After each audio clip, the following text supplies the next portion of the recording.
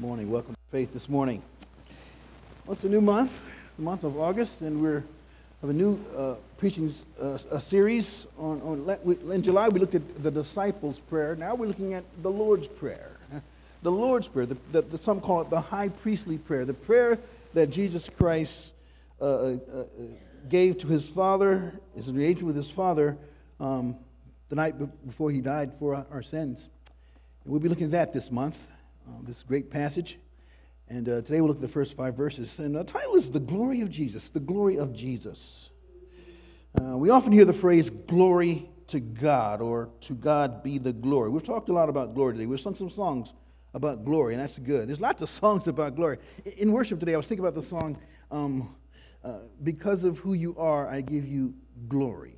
There's so many words. The word glory is all over the scriptures and all over our hymn books, and it's even all over our world. I was thinking about a couple places in our world. There's an old movie called Glory. Glory. It's about the Civil War and the African American troops from Massachusetts there.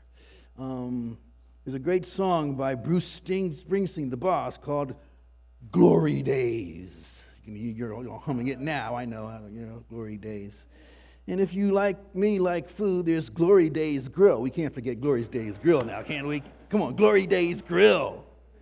Glory is an interesting word. It's an interesting word. In our text today, we're going to see several times the idea of glory or glorifying or giving glory. And we're going to dive into what that's all about, because it's a word that we use a lot, but it's an interesting word.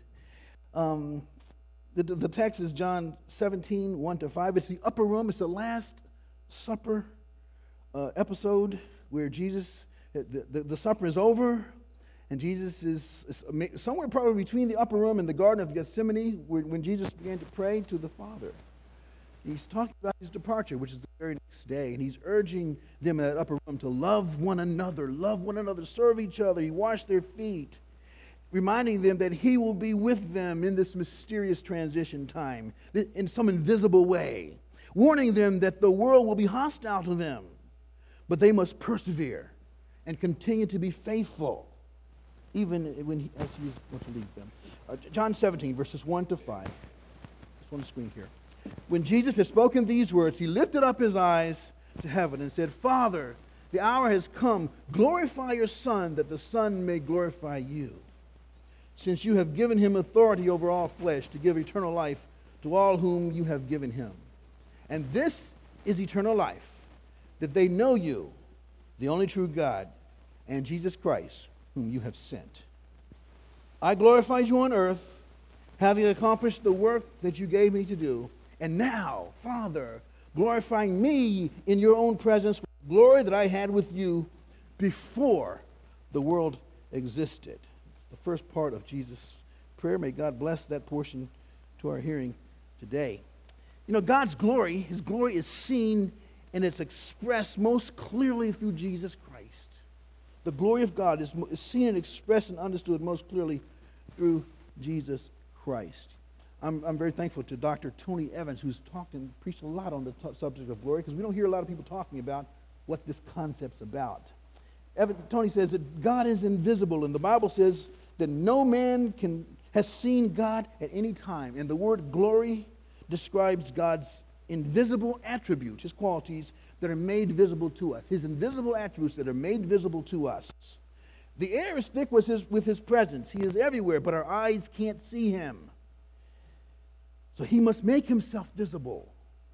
And that process is revealed to us as God's glory, manifesting himself. The word glory comes from the root word meaning weight or heavy. Now, when I first heard that, I said, that doesn't help me much. Weight, heavy. Evans says that when God is called glorious, it's a reference to him being the weightiest, the heaviest, deepest being in the universe. If you're my age, you remember back in the 50s, the 60s and 70s, the word heavy was used in slang a lot. Someone would say something that was really amazing and deep and profound. You say, man, that is heavy. Remember that? Some of y'all remember me. All right, that's heavy, dude. In fact, there was a song called He Ain't Heavy, He's My Brother. He ain't heavy. In other words, heavy. He's not incredible, awesome, just an incredible, awesome, amazing person. He's my brother.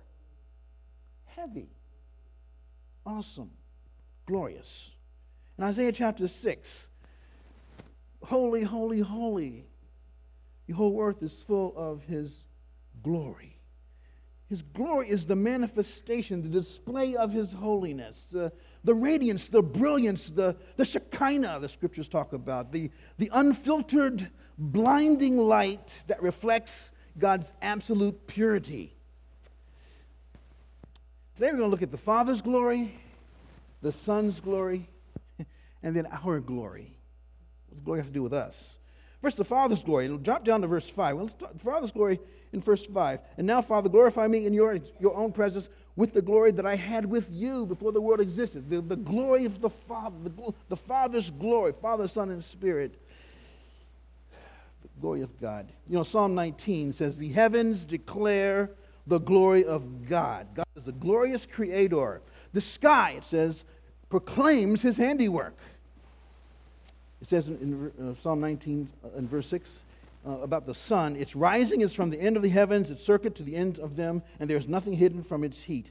God, day by day, God declares his glory. It says in verse 2 of Psalm 19. Day by day, every day, God reminds us of his glory when the sun comes up. That's what Psalm 19 verses 1 and 2 are saying. That the glory of God is seen in the skies. The heavens are shouting it. They're declaring it. Problem is, we don't hear it, do we? We get used to it. We don't really hear what's being said. That God is the creator of this vast universe, and it is a glorious universe, and it points to a glorious creator. God doesn't say it verbally to mankind, but he says it. He says it loud each morning. Psalm 113, 3-4. From the rising of the sun to its setting, the name of the Lord is to be praised. The Lord is high above the nations, and his glory above the heavens. His glory above the heavens. The Father, full of glory. You know, the Gospel of John begins with in the beginning was the Word, and the Word was God. Remember how John's Gospel begins? The Word was with God. He, this Word, this Logos, this one who communicates what God is like to us, this Logos, Word, was in the beginning with God. And all things were made through him. And without him was not anything made that was made. In him was life, and the life was the light of men. And the light shines in darkness, and the darkness has not overcome it. So this glory of God, this light of God, because God is light, 1 John chapter 1, was there from the beginning. Because there wasn't a beginning, because he's eternal. Our Father, the Father's glory. It's an eternal glory. See, unlike glorious human beings, and people have a certain measure of glory, who grow into perfection and awesomeness, God didn't have to grow into becoming glorious. Think about it. Before there was a beginning, there was God, and he was glorious and holy and pure in eternity past, and he will always be in eternity future. It's amazing. Think of a great singer like Beyonce. She sings a piece perfectly. And now she may have been born with the raw material, but that skill had to be honed. It had to be improved until she came to the peak performance that she can do now. Many hours of practice and preparation and failure and trying again for the umpteenth time to get it right. And now her perfect voice is nothing less than glorious, isn't it? But God never falls short of glory and never has, because he is the essence of glory and he's eternally glorious. He always has been. He always will be. It's a glory that is in himself. It's an intrinsic glory. It's not derived from outside of him. It's not God trying to be something that he's not. It is him. He is intrinsically in himself glorious. And it's a comprehensive glory. It's not just like that one aspect of God is glorious, but there's other aspects that aren't. See, human people who are glorious and who can excel in an amazing way, and humans can do that, they don't excel in an amazing way in all areas. But God is comprehensive in his glory, awesome in all of his qualities all at once.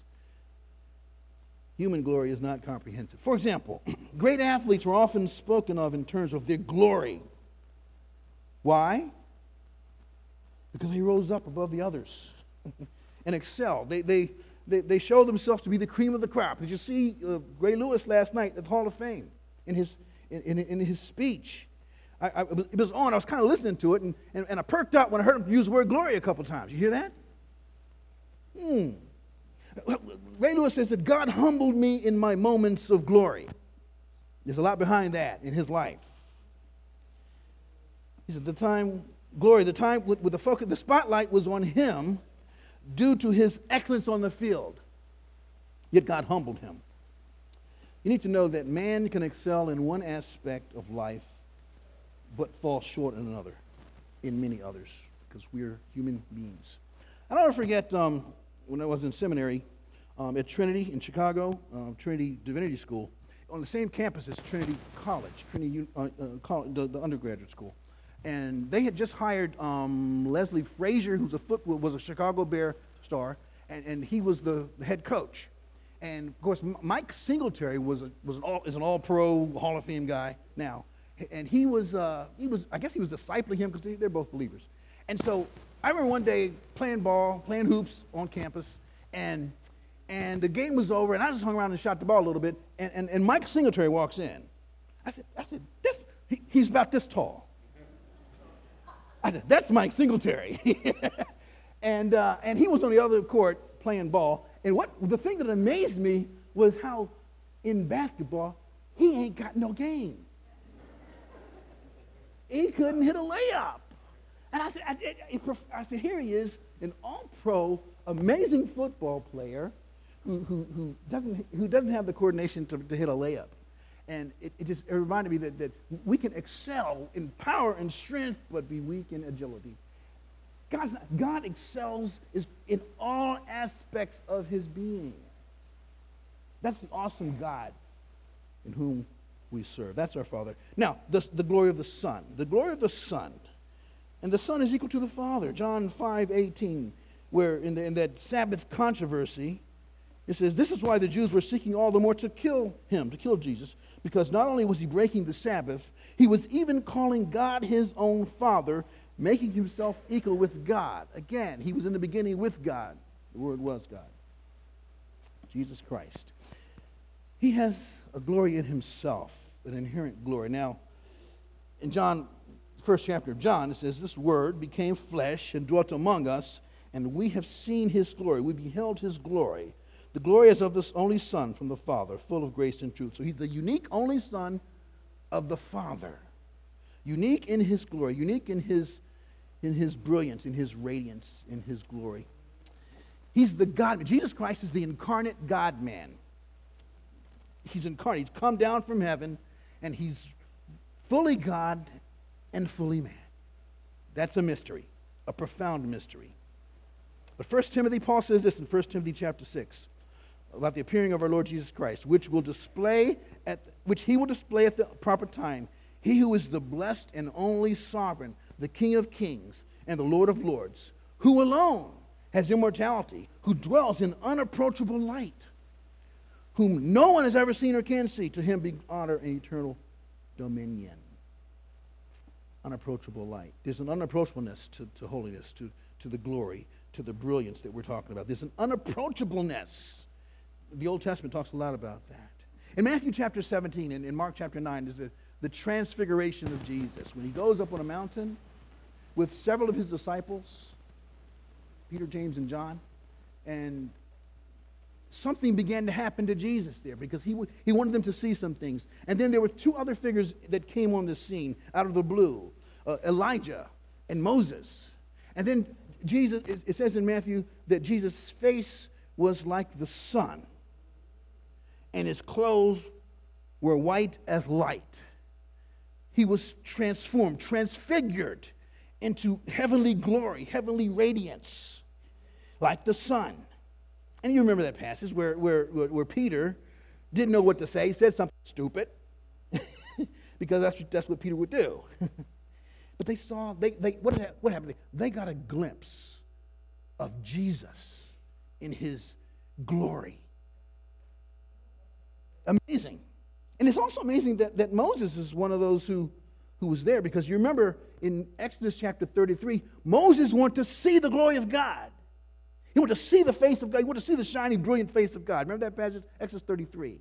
And God says, look, I'll show you myself, but I gotta hide your eyes, and you can just see my back.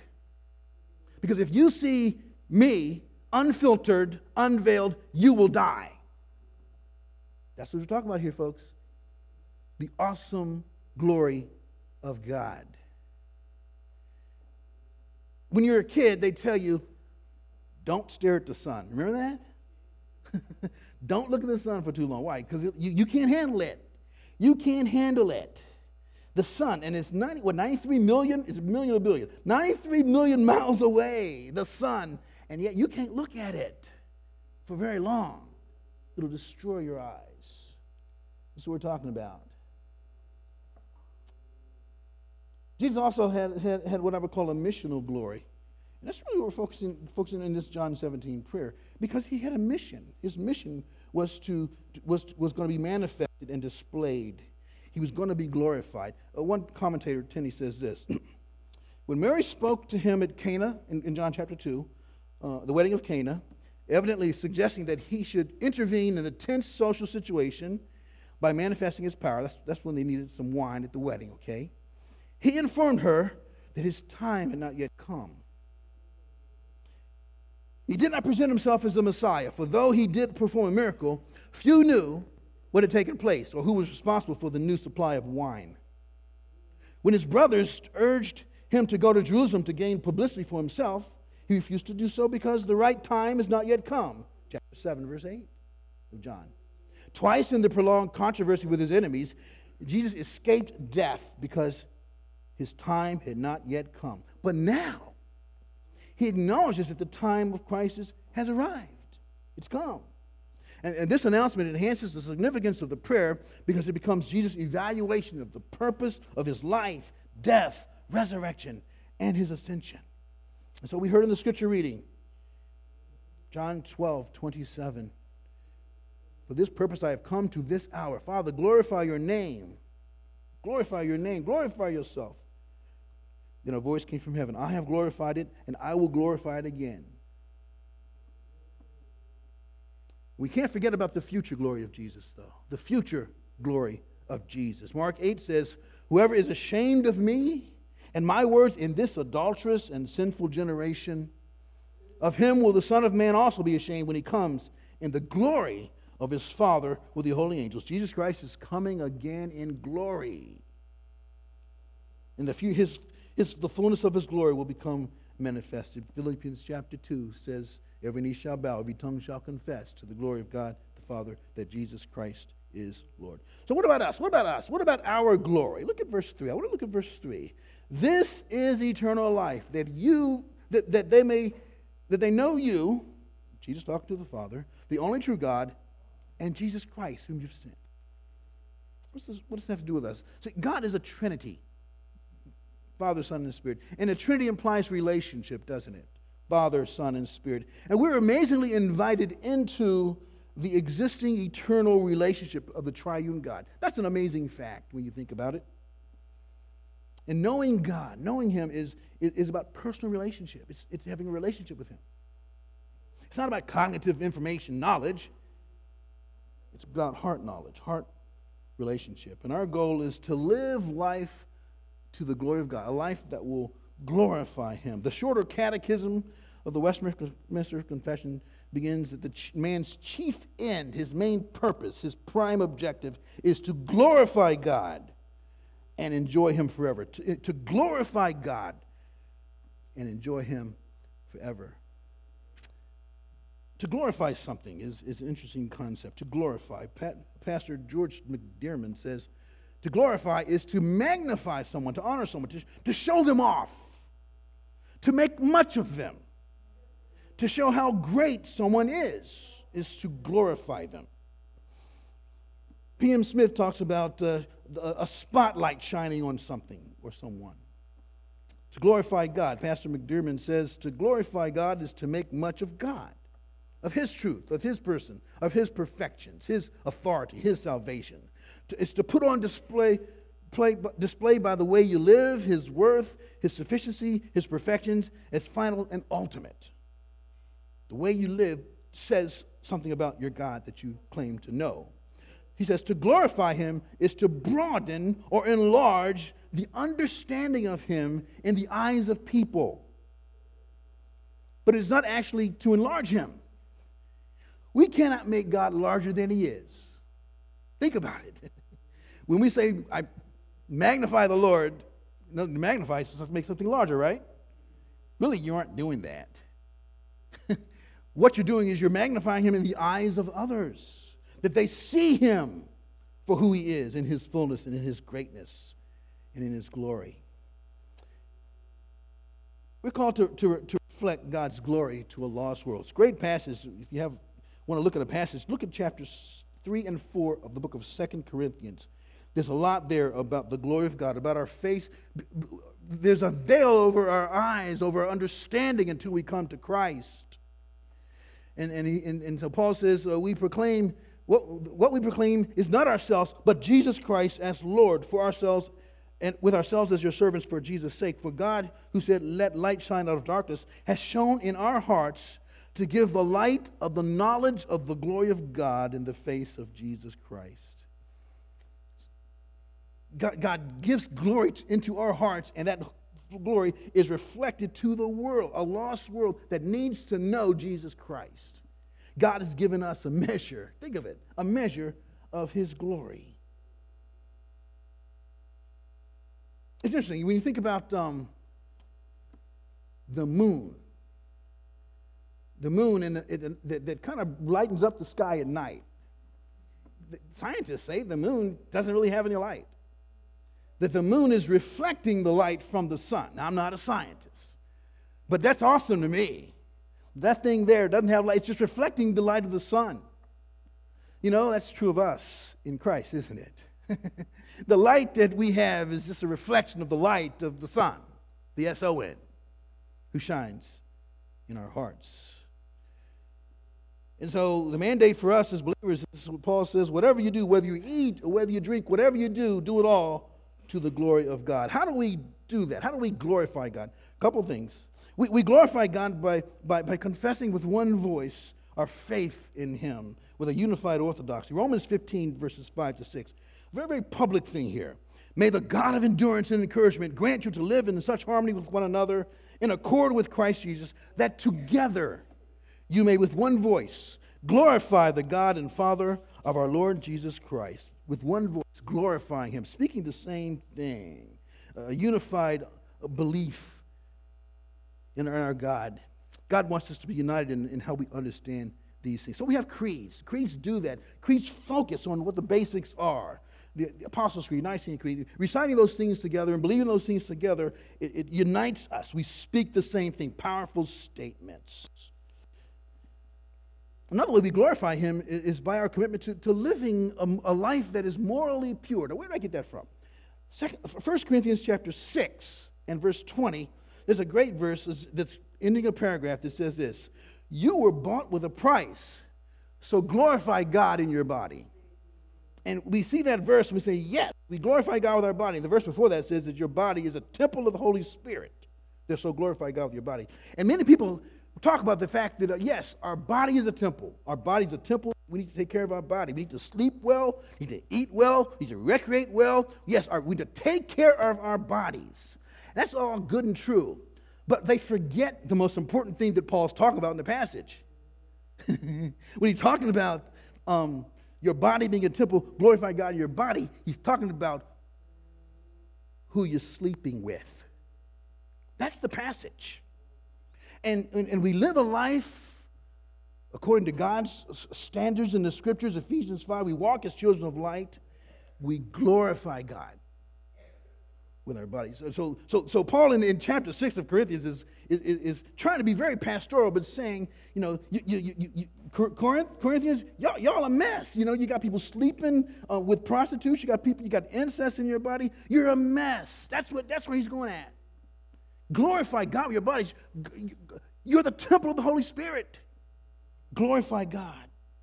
And I would suggest that we need to take heed of that, because he says a little leaven leavens the whole lump of dough.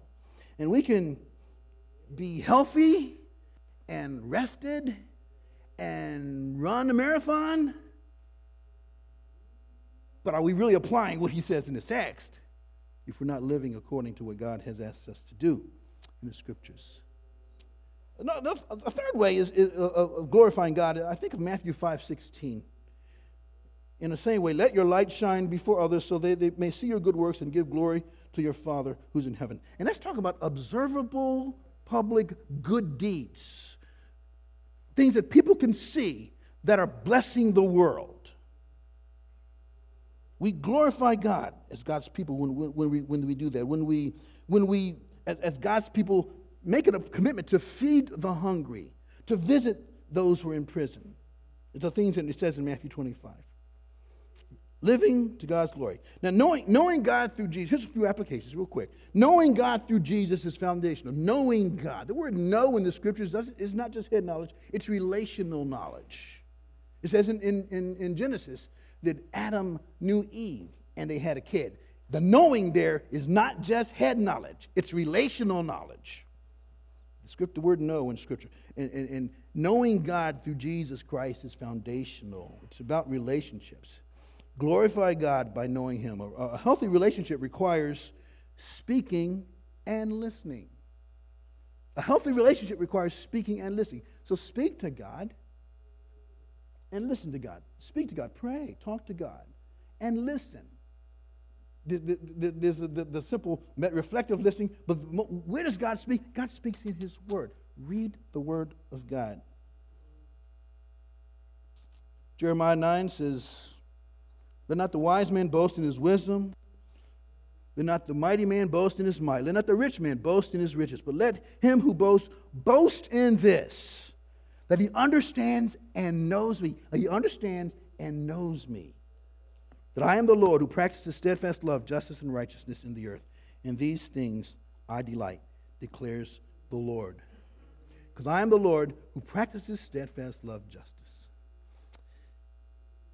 The other thing, and I didn't talk about this much in the passage, but don't forget the role of the Holy Spirit as we do these things, as we seek to know God, as we seek to talk to Him and listen to Him. Don't forget the role of the Holy Spirit. Now, it's interesting, this passage, Jesus, the Son, is talking to the Father.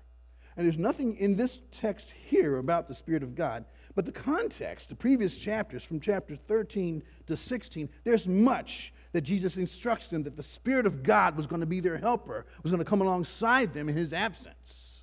And we need to take heed to that too, that God is Father, Son, and Holy Spirit, and each has a role in this thing of knowing Him and glorifying Him. Allow me to end with a very weak but poor analogy that might help you a little bit. You've been invited to a play. A play, and then to opening night of a play. In fact, not only are you invited to the play, you have an in, and an agent gives you a ticket to the meet and greet that happens before the play. Okay? So you go to the meet and greet, and there, to your amazement, your agent, he gives you your tickets and says, hey, now we know each other. And he says, hey, see that guy there?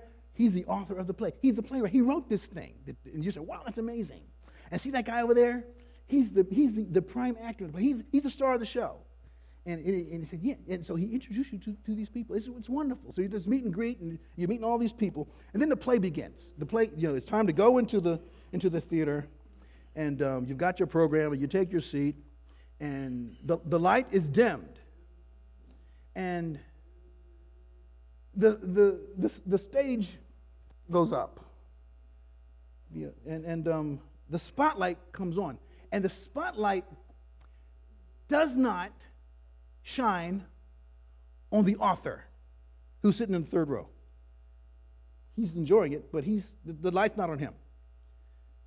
the spotlight is not shining on the agent who gave you the tickets and got you to the meet and greet, though you're very thankful for that. That's not what the spotlight's on. The curtain goes up, and the spotlight is on the actor on the stage, because he's the primary reason that the thing is going to be a success. And so on the night before Jesus died for our sins, he talks to his Father, who's the author of salvation. And the Holy Spirit's there, but he's not even on the stage. No one even knows he's there. He's the agent. And in this prayer that we're going to be studying this month, basically Jesus is saying, it's showtime. The hour is now here. And within, 12 hours, 18 hours, he's going to say, it is finished.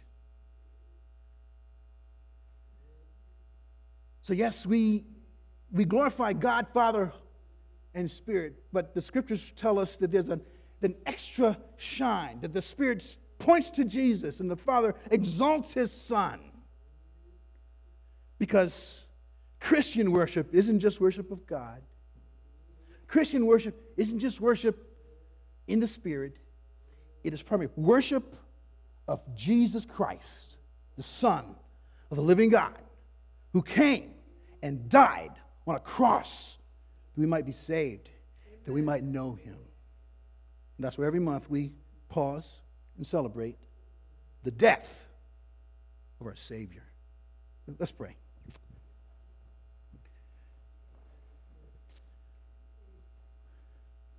Lord, you're good. Your mercy endures forever.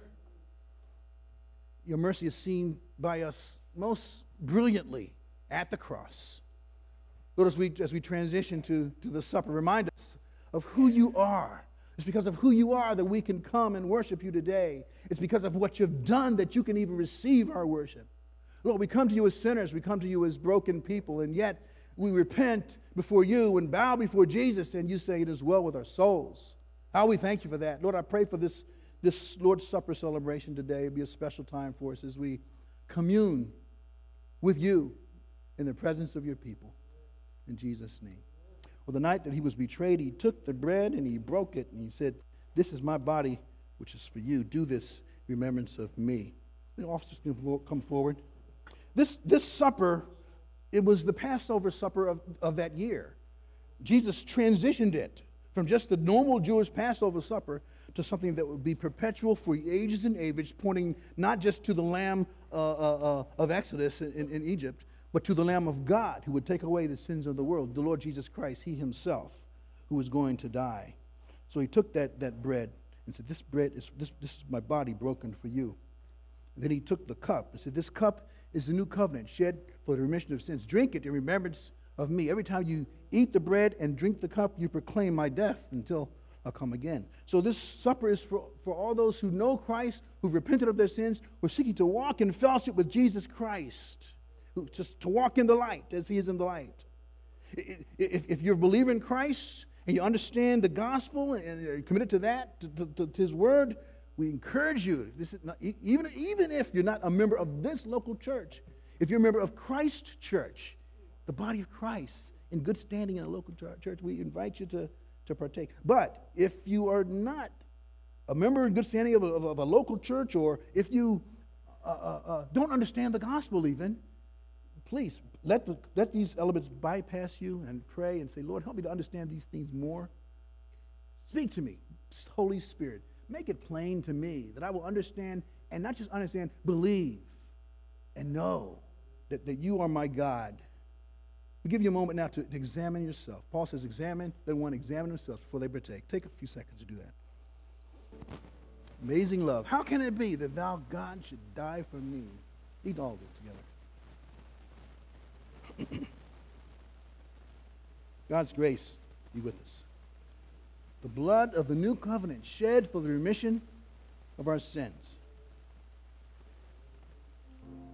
The blood gives us strength from day to day, never loses its power. Drink to God's glory. God's peace be with us. Let's pray. Lord, how we thank you for the power that is in the blood of Christ spilled for sinners. We enter into that. We rest in that. You crucified for us. Nevertheless we live, but you live in us to reflect your glory to the world. Use this worship service, Lord, to change our lives, that we might live for your glory. In Jesus' name, amen. Let's close with a singing.